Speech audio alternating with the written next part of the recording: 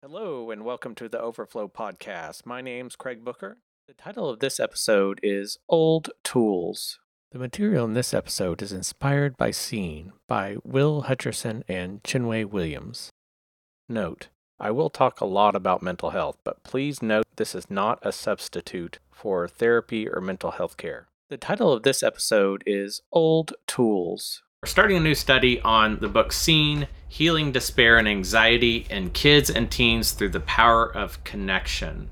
In the book, Will opens with a story about one of what he calls his top students or his favorite students, Tyler. And he says, he goes on saying you're not really supposed to have favorites, but he really enjoyed spending time with this student named Tyler. And so Tyler was a 17-year-old student who he described as funny, respectful, and smart. And it appeared as if Tyler had it all together.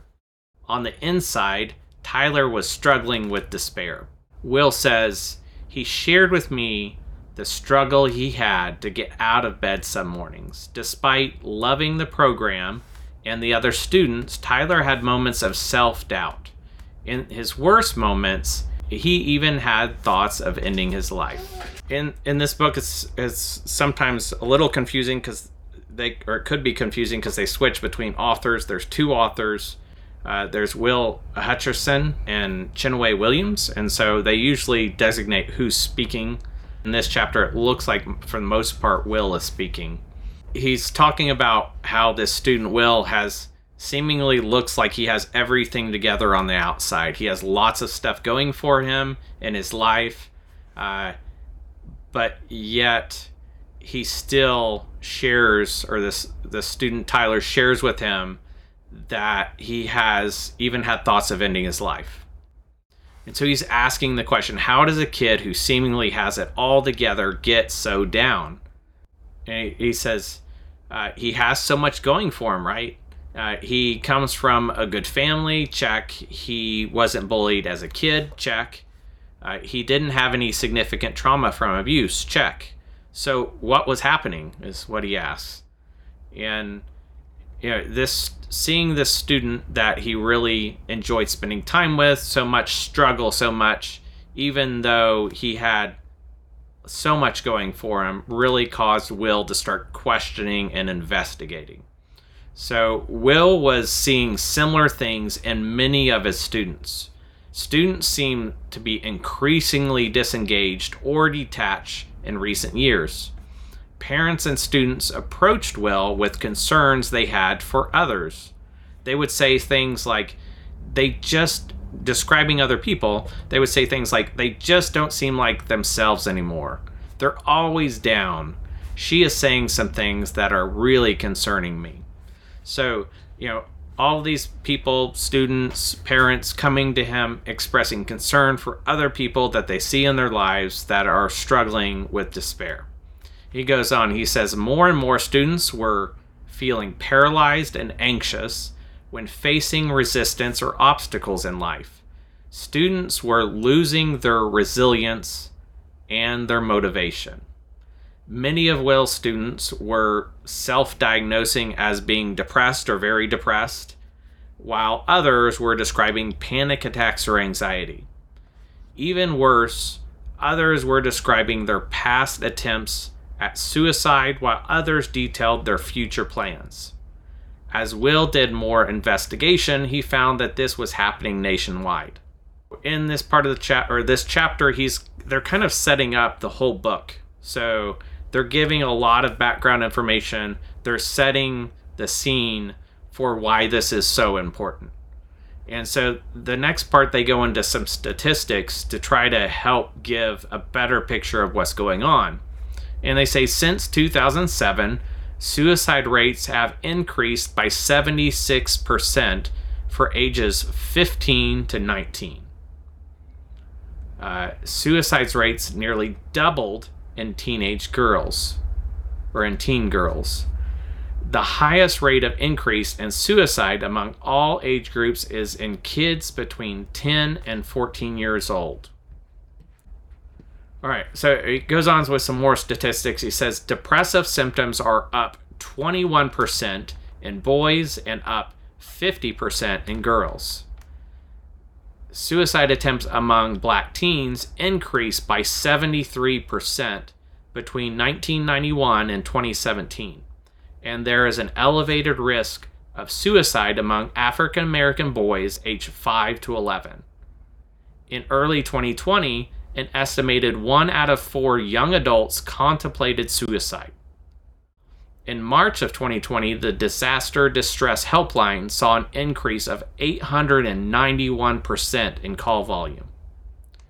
So the book is laying the foundation, all these statistics about changes in brain health and mental health that they're seeing, that kids are just having a really tough time with despair. And so, some of these are very hard to wrap your mind around. Just that last one of the Disaster Distress Helpline increasing their call volume by 891% just blows my mind.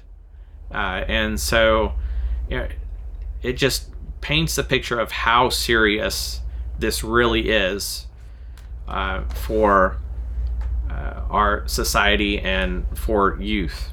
And the next section is titled "A Time When I Blew It." Will returns to the story about Tyler here, and he says that he believed in Tyler so much he thought maybe he just needed a push. So Will worked with another program leader to come up with a plan. Maybe thinking that he just needed some extra encouragement, maybe he just needed to see his own potential. He came up with this plan. He says together they executed the plan, believing they would have a new student in 90 days. So he's telling the story here. He says during a church retreat, Tyler experienced a setback. And Tyler being the student, he says the combination of being away from family and in a spiritually charged environment caused his anxiety to increase. When Tyler tried to share his feelings with a leader, they were dismissed. Instead of acknowledging his feelings, he was met with statements like, "Just trust God and keep praying." On the second night, feeling uncomfortable and alone, Tyler called his parents. They drove 2 hours to pick him up without telling any of the staff. Shocked, the leaders said, "Well, we are going to have a hard talk about this." And it says the hard talks they insisted on backfired. Tyler became resistant, disrespectful, and seemed angry. A few months into their plan, Tyler blindsided them by telling them he wouldn't be attending the upcoming retreat. Will was furious with Tyler, and he called him into his office. And when Tyler tried to tell Will how he was feeling, his feelings weren't heard. Will was too caught up in what he was going to say. Will lectured Tyler on the commitment he had made to the program. Again, Tyler tried to tell Will his feelings. Will told Tyler, "I understand that you feel that way, but it doesn't matter. You need to get over how you're feeling and come with us." The next day, Tyler quit the program. And so just in complete shock about Tyler's response, Will explains that he wasn't able to help Tyler because he was using what he calls old tools.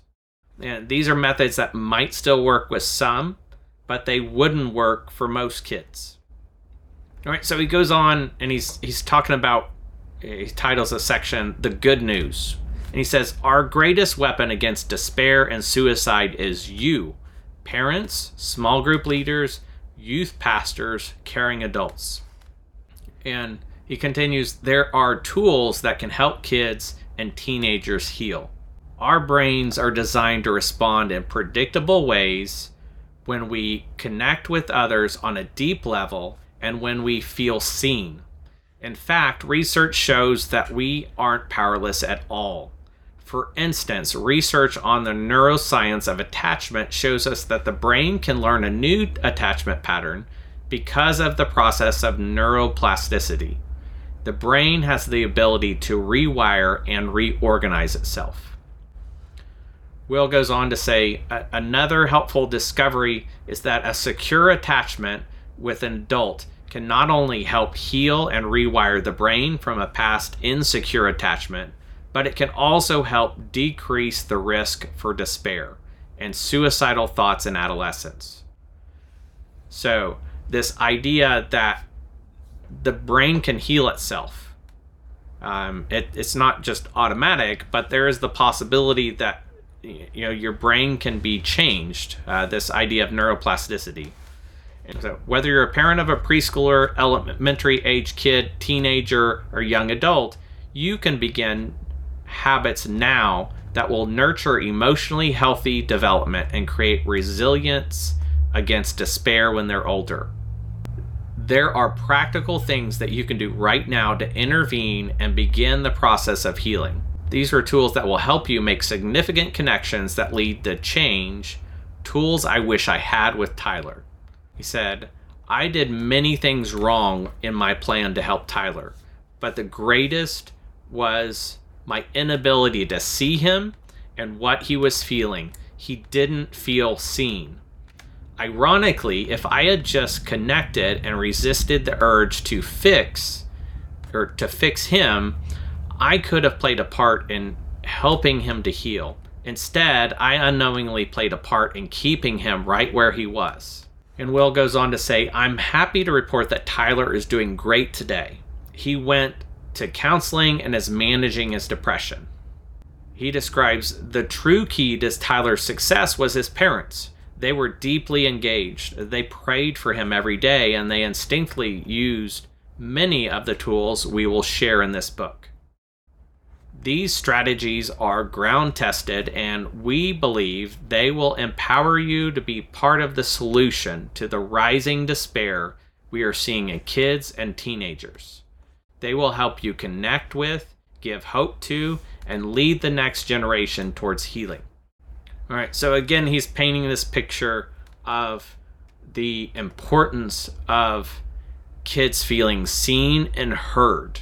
We created some discussion questions for this section or chapter of the book. How does it feel to know that when we feel seen, our brains are wired to respond in predictable ways? That's number one. Number two is we learn that the brain has the ability to rewire and reorganize itself. How does this impact how you see anxiety, depression, or despair? That's all for this episode. If you would like to receive updates about future episodes of Overflow, head over to overflow.community/subscribe.